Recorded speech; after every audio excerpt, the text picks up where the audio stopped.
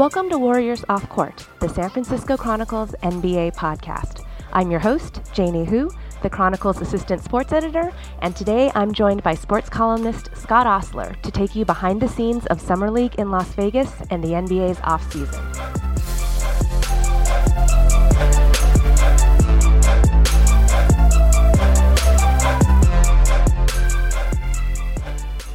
I'm here with Scott Ostler, a Chronicle columnist who is just back from Las Vegas Summer League. Scott, I think you were home for a few days, and now you're about to turn around and head off to Lake Tahoe, State Line, Nevada. I'm sensing a theme here. Are you a betting man? No, as a matter of fact, I'm not. That's why I'm able to actually go to Tahoe. I have enough money left over from Las Vegas to make a trip to Tahoe. So we're not going to be getting any faux expenses here to make up some margins on your end. I didn't say that. Sounds by the way, when you say I'm taking you behind the scenes in Las Vegas, I want all the listeners to know that I didn't break any rules or laws. I was fully credentialed. I didn't sneak around and ambush anybody, so that is very... I was behind the scenes, but legally. No, I think our readers know that one of the things that we like to do, or we're trying to do with the Warriors Off Court podcast is, we can break down the X's and O's, and that's all good and fine. But we want to give you a little bit of the history and the, literally what goes on behind the scenes, behind the curtains, of what happens in the bowels of some of these arenas that you might not see on regular, TV or podcasts and that sort. And certainly, I think Summer League is the epitome of, I guess to me, it's the equivalent of baseball spring training, where it's just really low-key and informal, and you go to the gym. In this case, I think, are you guys playing at Thomas and Mack now? Yeah, they play at Thomas and Mack and also the adjoining arena, which is a smaller, more like a big gym that probably seats 2,000 or 3,000. Right. So I remember when Summer League started, I want to say this was probably 15 years ago while I was still on the Warriors beat, and it was not nearly the production that it is now, where you can watch every game on TV, and basically all the teams are there. It was maybe 6 teams, and the Warriors were one of them because it was just closer than going to Orlando or Utah, where the other leagues were. And you could just show up at the gym, and obviously back when the Warriors had higher draft picks than they have now, this was your first chance to kind of see who the savior might be, like the name Marco Bellinelli, if that rings a bell. Yep. But the cool thing was you could also see players drop by, big name guys. This is where all the agents and GMs and such came. Is it still like that? Yeah, I've never gone before. I was never there in the early days when it was a small-time deal. So this was my first experience. But I know from people talking like you what it used to be. But I think it's retained a lot of its, if you want to call it, charm. I think in a way, I think it's a good analogy. It's like spring training, but probably better because it's you have all the teams concentrated in one gym, or basically 2 gyms, right? Rather than spread out all over Arizona and Florida. So everybody's right there, and if you hang out for 3 or 4 hours, you can see you can see all the teams. You're going to see as many games as you want to see, and you can see 10 games in a day, and you're going to see all the coaches, general managers, players, former players, all the rookies, all the hot new guys, and all that stuff. So, yeah, it's all right there, and it's so far it's pretty accessible. Although it's weird, the main mingling place at Thomas and Mack Center is behind one of the baskets, and that's kind of where there's an open space back there, and there's always anywhere from 20 to 200 people mingling back there. It could be reporters, assistant coaches, and anybody. And I just saw a memo since I came home. I saw a memo they sent out saying that from now on, reporters would be required to be in their seats during games. Which, if I read that correctly, means no more mingling. So if they're going to cut out the mingling, man, forget it. Yeah. I just thought it was fascinating. It's where so much of the NBA offseason business is conducted as well. You have the owners like Mark Cuban out there. You've got, the VIP, Jerry West, that sort. The players, the level of competition might be, you call it what it is, right? These are guys that are kind of fighting for NBA contracts, right, if they weren't the draft picks. But you have like a lot of the European scouts scouts out there looking to see if there are players that they can fill up their teams with. But it is, I think I called you maybe 2 days beforehand because before Summer League started, saying, "Hey, Scott, can you go out there and see if you can shadow DeMarcus Cousins if he comes by?" And you came up with an even better plan. Yeah, I doing my little reading and research, I see that, I guess I had heard this before, but Cousins bought, last October, bought a house in Las Vegas. When I say house, it's more like a castle, huge estate. And, I read about it, and the address was listed in one of the dimensions, so I jotted down the address. So when I went out to a Warrior practice one morning, I took a side trip over there with my Uber driver, and it turned out to be a gated community. It was not only a gate, but it was actually 2 gates you had to get through, and the guard shack and all that stuff. And so I told the Uber driver, yeah, let's give it a shot anyway. So at the guard shack, I gave the guard my business card, and he got on the phone. He came back and said, "Okay, go on through." And then later, we're pulling up at DeMarcus's house. And, he didn't answer the door, but one of his guys came out and said, "No, DeMarcus isn't doing any interviews." And I said, "Okay, that's okay. I just wanted to see the house up close." So. Was the guy really nice? Was he kind of like, no, how'd you get here? Yeah, this wasn't like a guy with armed. He wasn't armed and that kind of stuff. He was a friendly guy, like probably one of DeMarcus's high school buddies or something. Right, so, right. It was all good. I was not arrested or detained or anything. So. I'm glad you took the. We wouldn't have wanted you to be held for trespassing or anything like that. So, yeah. But I have to admit, when you first told me about the idea of going up and ringing the doorbell, my first thought was, "There's no way you're even going to get close." So you actually got to the doorbell. That's what I thought too. Yeah. Oh yeah. Yeah. That's great. So tell me about, I know you talked to Jerry West while you were out there. What was one of the reasons why we wanted you out there was just to get a sense of the NBA's reaction, the greater league reaction to the Warriors adding DeMarcus Cousins to an already stacked lineup. And what was the sense that you got from talking to folks out there? Well, the sense I got is some of them are kind of guarded. They're not going to say, "Oh boy, we hated that. The Warriors pulled a fast one," or "Now it's unfair. They ruined the league." So guys are somewhat guarded, but there were a couple of interesting reactions. Cuban, for instance, said his attitude was, "Yeah, that's great, but let's see how it plays out. A lot of things can happen. You never know what's going to happen in the locker room, stuff like that." And that was obviously a reference to Cousins' reputation for being kind of a team buster and a coach killer and that kind of stuff. Right. So, in other words, he's saying, "Yeah, okay, you got him on your team. Let's see what you do with him." And I thought P.J. Carlesimo, the former Warriors coach, who was choked by Latrell Sprewell, he was there. He's doing TV commentary for the Summer League. Right. And he said, and most of the people say, "Oh, yeah, this is going to be great for the Warriors. The guy, DeMarcus will be in his best behavior, and it'll work out great, and it's a slam dunk for them." And PJ's take, which I thought was interesting, was he said, I'm surprised they did it. I'm surprised they would have the guy on their team. They have a nice team where everyone gets along, and this guy has just shown that he is in some ways, not a good guy to have around on your team. Right. So PJ sounded the voice of alarm. Right. So, as in, why take the chance when you have something that's obviously running really smoothly? Yeah. Well, what's your take on that? You think, for me, I think that it's so low risk, high reward. The Warriors are basically not paying. I mean, $5 million obviously is not chump change to the average person. More money than we're ever going to see in our lifetime. But by NBA standards, it really is. Well, yeah. One thing about the 5.7, that'll work to the Warriors' advantage. Because let's say, theoretically, and who knows what's going to happen. Let's say DeMarcus is unhappy with the situation or vice versa, and it just all falls apart, say, at midseason.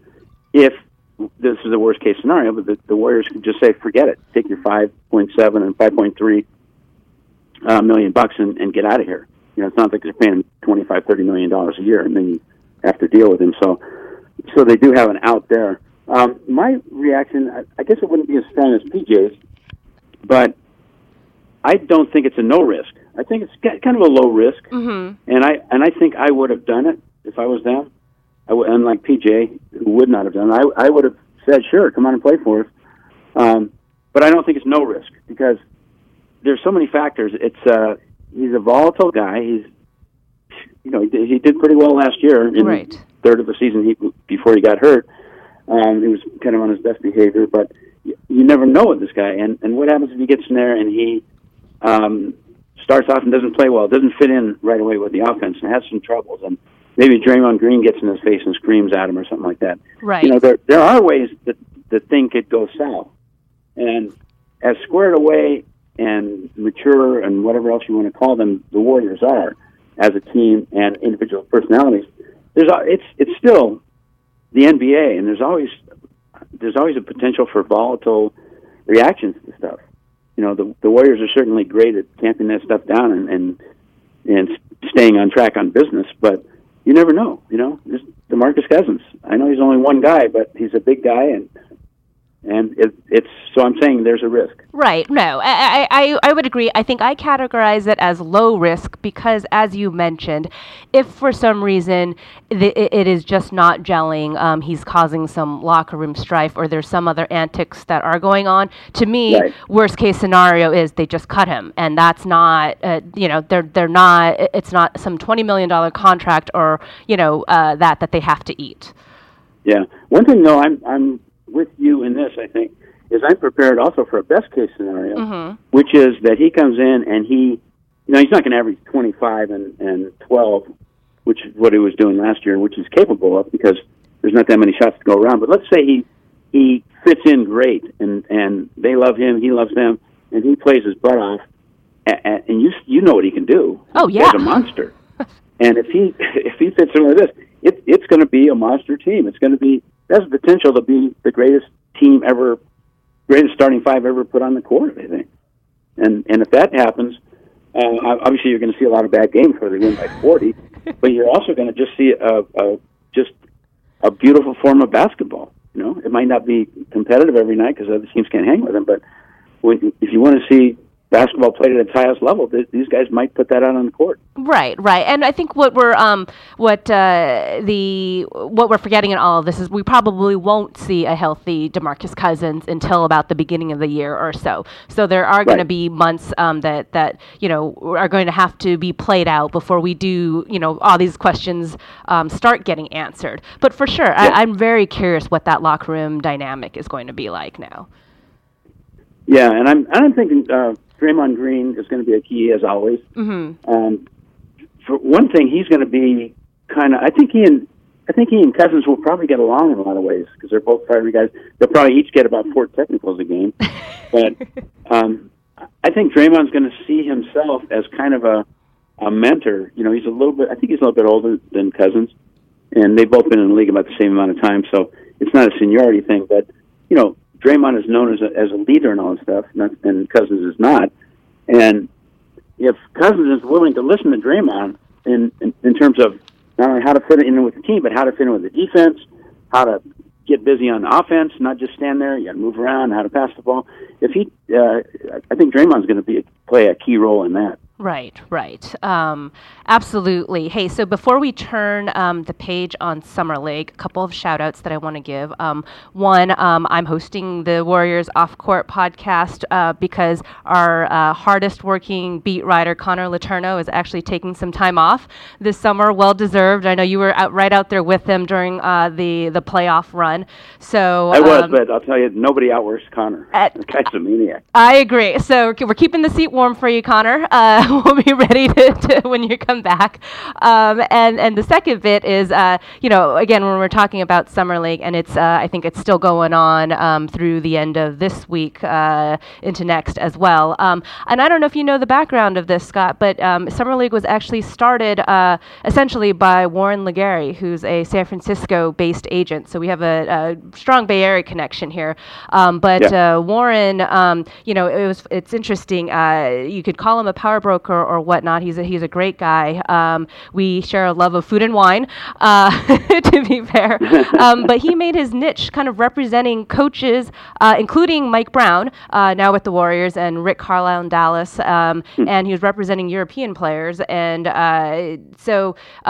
kind of he had in a sense, the foresight to see that, hey, the NBA offseason, if you kind of united it, right, into an event where players want to be, where people have, it's not a hard sell, hey, come to Vegas, right? I mean, you have the heat in the summer, but people like going to Vegas. A lot of the players have off-season homes there. Turning something, an event that you bring the basketball world, because I would say it's the epicenter of basketball every year now during the summer. And I think they said, I was looking at some stats, I think over 100,000 fans were there this year. So, that's my spiel in terms of, I would say the same thing for spring training, like we were talking about. For fans, it's great to, head out there, get a trip away, and, the tickets are infinitely less expensive than going to an actual game. And you'll just have a very different experience. Who knows who you'll see walking by, because you are guaranteed to see bigger name guys coming through. Yeah, and also I'd say a word about, we're really tarting them up, but I think it's worthwhile. Mm-hmm. I'd say a word about the quality of play. I think some people have the impression that it's just basically schoolyard games where everybody's had to score 50 points and win a job in Europe or something like that. And I know there's some of that. The guys have to show what they can do, but the basketball and the NBA has become sophisticated enough now that you got to do more than score. If you can go out there and what scouts and general managers and coaches want to see is guys who can play basketball, not just guys who can jack up 20 or 30 shots in the game. Right. So you see some legitimate basketball. They run plays. The teams practice every day. So they're actual teams. They're not just a bunch of guys thrown together at the last second like in a schoolyard. Right. The teams, they run plays. The Warriors run the same kind of offense that the real Warriors run. The guys work the ball. They have a feeling for each other, and it's high quality of ball. Plus, these guys are also young and hungry. If you go to spring training, half the guys there are just trying to sleepwalk their way through spring training. That's right. They're trying to shed the off-season weight and all of that. That's a good point. But in the summer league, these guys are all desperate, man. Right. And the intensity and level of just the play, man, and because we get to sit near the basket, you get to see this stuff, and to watch these 18, 19, 20-year-old guys just jumping out of the gym and just playing hard, and how quick and fast and athletic and what great basketball players are. It's a good show. Right. And it's family friendly. A lot of, I've seen lots of kids around there. And also, I think I saw a quote, and I forget where it was, but you buy a ticket, an all-day ticket, let's say it's $30. It might have gone up. I think it's gone up a little bit. It's gone up a little bit, but I mean, there's 6 games or whatnot. You could literally watch all day, and I think the quote was it's cheaper than childcare. So take your kids. And you can wander around. The snack bars don't have big lines. The crowds are big enough that it makes it exciting. The people are excited and they make noise, but it's not ridiculously crowded, so it's cool. Yeah. Right. Not only that, but as I mentioned the other day in one of my columns, it's so great to watch the games because they don't play the blaring music nonstop like they do in every single NBA arena. Right. So you actually hear the game. You can hear guys calling out picks and getting hit in the stomach and oof, and you hear the squeak of the sneakers, and it's like real basketball, man.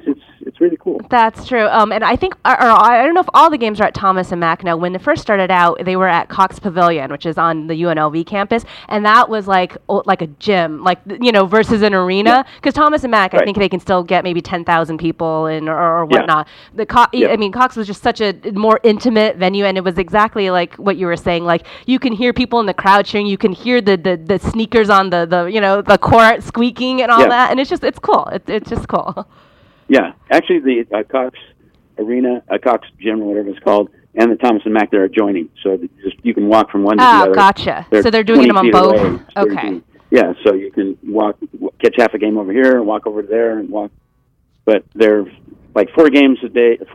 Maybe it's 5 games a day at one arena and 5 at the other. So you can see a lot of ball. Right. So where did you stay when you went this time? I stayed at Harrah's. So you stay, is that, That's is like on the strip. North, way north, or is it? I guess my geography wrong. Compass directions in Vegas, and it has nothing to do with what I was drinking or whatever. But yeah.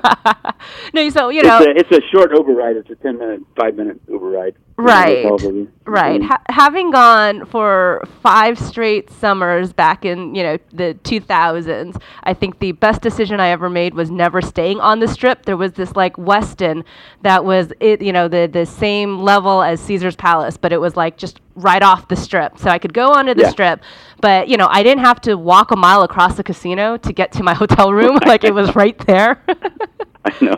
The parking lot was right there. Inhale all the cigarette smoke and everything. Yeah. Walking through the casino, yeah. But there's some, Vegas is fine. There's some parts of it I'm not in love with, but what the heck. Yeah. Yes. I there are things to love and hate about Las Vegas. So I think the key is to keep your sanity if you're there for a work assignment is to be very smart in your other activities. Exactly. Yeah. All right. So I just want to turn it to the event that you're going out to go cover. You're going to leave for Tahoe tonight, correct? And this is the American Century Celebrity Championship, a fun golf event that really is more about the scene and the star power throughout the kind of entertainment and sports world instead of the golf. The golf is the secondary show. And Justin Timberlake, former NFL stars, Stephen Curry, these are kind of the perennial headliners. And again, Steph is going to be out there again this year, correct? Yep, with his dad. With his dad, and there's this thing on Twitter today. I think I saw them walking the course today. So yeah. So do they have a new rivalry? Because let me see if I can backtrack this. So 2 years ago, Dell beat Steph, and then was it last year that they had a bet that Dell had to jump into the lake if Steph won, and that's exactly what happened. Yep, that's what they did, and they say they're going to bet again this year, but Dell kind of indicated it might not be a lake jump because. He's admitted that Steph has a little bit better golf game than he does, which isn't bad. Dell's probably a pretty good golfer. I haven't seen him golf, but I've seen Steph golf. I actually golfed in his foursome, 2 years ago or something like that. Yeah, I wanted to ask you about that. Like, what was that like? Well, for one thing, he hits the ball so well, and I'm not a professional golf evaluator, but I've seen professional golfers, and I know some guys are good and some guys are bad, and most of the guys at Tahoe can hit a good shot, but they can also hit a lot of bad shots. But through that round, Steph hit everything pretty much on the screws, man. I'm thinking, does this guy practice in his hotel room when he's on the road all season or what? But because he's got a really nice swing, and it's really locked in, and he's got plays with a lot of confidence. It's like a guy who plays all the time. And as we saw, he played on a tour event. A mini tour event last. Yeah, the web.com, right, in Hayward, I believe. And did pretty good. Yeah. And acquitted himself quite well. So he's a for real golfer, and it's impressive to see this guy who, we know he can do in basketball, but to be that sweet of a swinger in a sport he doesn't play that much is very impressive. Plus, he's great with the fans, as most of those guys are. But Steph's a pretty big guy now. He's a pretty big celebrity, and you know how he is. He just doesn't big league people. He treats people nice. Everybody loves him, and it's a pretty cool thing. He's by far the biggest celebrity up there, with the possible exception of Charles Barkley. Those two guys, if they were the only two guys up there, they would still draw tens of thousands of people. Have they played around together? They should put them on, with Charles and everything that he loves to talk about the Warriors and whatnot. We've got to get them in like a scrambles or something. That would be great. Well, they play on Wednesdays, so it's too late this year, but they go out and they do kind of a pro-am where it's just for fun. It's a preamble to the actual tournament. And if we could get them together in that next year, that'd be sensational. All right. Because Steph, he's a serious golfer, but he doesn't mind if you talk during his backswing and things like that. And Charles is just all over the place. He's complete lunatic. So. Right. Wait. So when you were playing with Steph, would he, would he really kind of analyze every shot before he took it? No, he plays pretty quick. Okay. He's like some of the pros are really, really slow. Some of the real pros. He's nothing like that. At least he wasn't out there.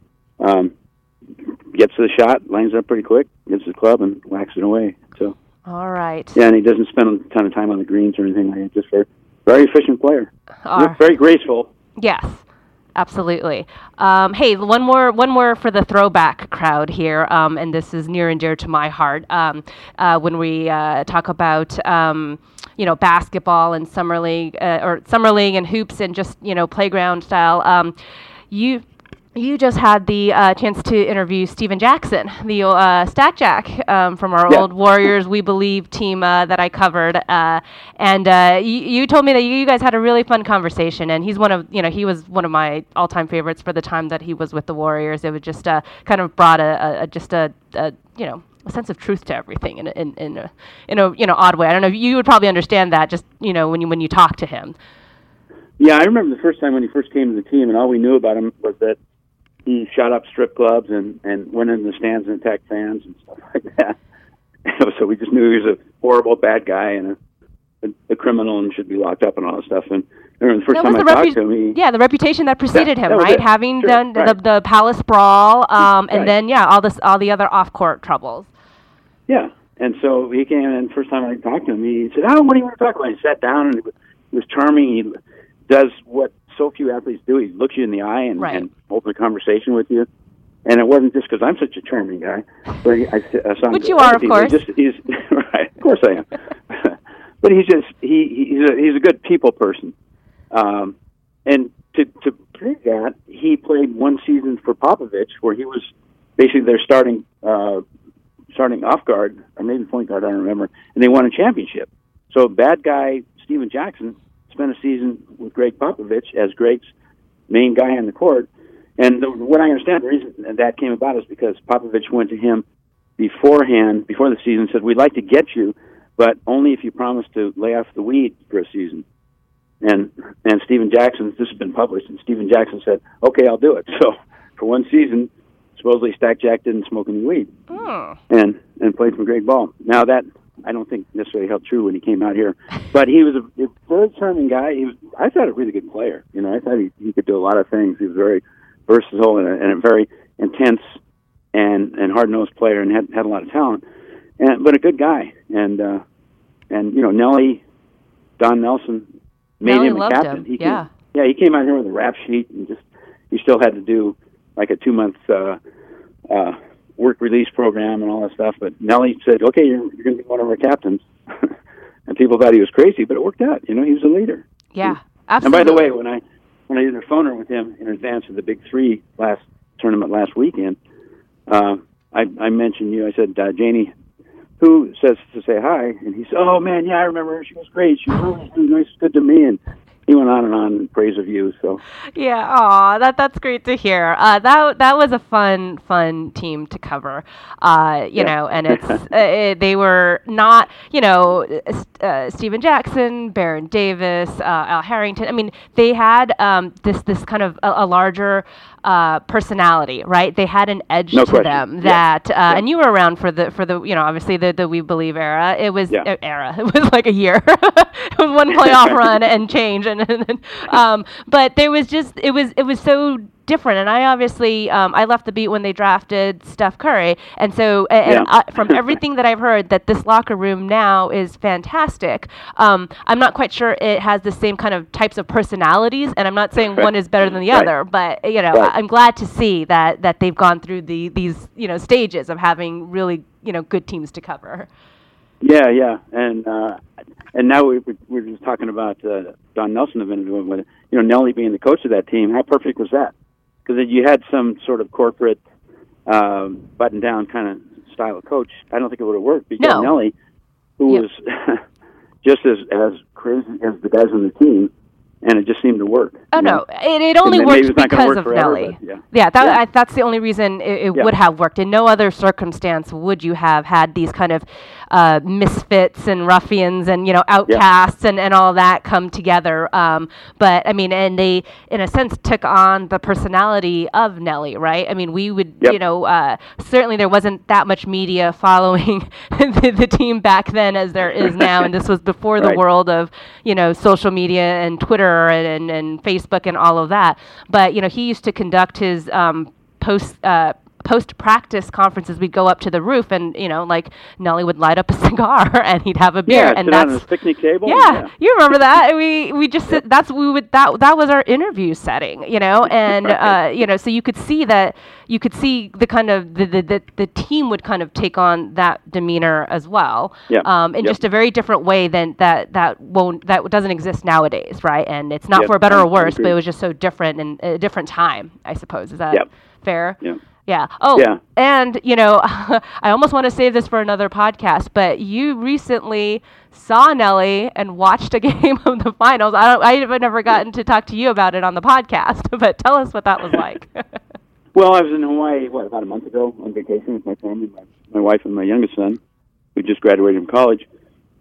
And it was during the playoffs. It was during, I think during the actually, you were back for the finals. So it was during the conference finals. And I forget what game 2 or something like that. And my wife said, we were on Maui, and Nelly lives on Maui. He has actually 2 houses there, 2 huge estates there. And she said, you should bring him up and see if you can go watch a game with him. And I said, yeah, that's a good idea. So I texted him, and I said, hey, can I come over and watch a game with you? He said, sure, come on over. And I said, is it okay if I bring my wife and son? And he said, sure, come on over. So we went over and sit and watched the game with him up in his poker room. Some people call it a man cave, but it's basically a big poker room he's got over one of his houses in Maui. Yeah. And it was interesting. Nelly's always a hoot. He was kind of laid back then. He told me that he doesn't drink as much now. He used to, he's a guy who enjoys his cocktails, right? And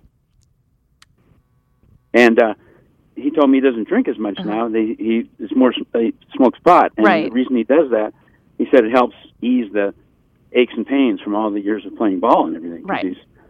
You've heard that from lots of athletes, right? That could be the future of pain management. Right. Yeah. Exactly. And I'm not endorsing that or one or another, but that's what Nelly said, and he actually grows his own. So Nelly had been smoking a little bit, so he was pretty laid back. Let's put it that way. But but it's always interesting to be around him. He's got his own lifestyle. Man, he lives there. He told me he never leaves the island anymore, except if he really has to for something. But he's a Maui guy, and he has 2 huge estates, one on one side of the island and one on the other. He said sometimes I'll go over here and watch the sunrise, and then come over to the other place and watch the sunset. And he plays golf, and he plays poker with Willie Nelson and Owen Wilson and the guys almost every night when they're in town. And he's got it made, man. I have to say he's winning at life there. It's making us all extremely jealous.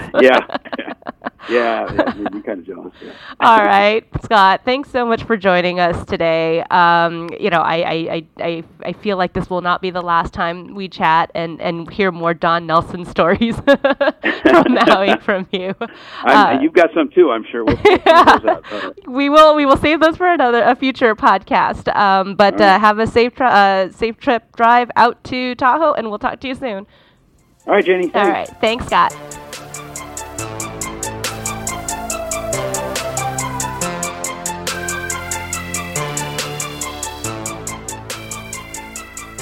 This show is part of the San Francisco Chronicle podcast network. Our theme music is Thank You for Playing by Ryan Little, courtesy of the Free Music Archive. This show is produced by me and Fernando Diaz. For more Warriors coverage, you can follow us on Twitter at Janie_who and at Scott Osler. Check out all of our coverage at sfchronicle.com. Also follow us on iTunes, and if you have some time, give us some feedback.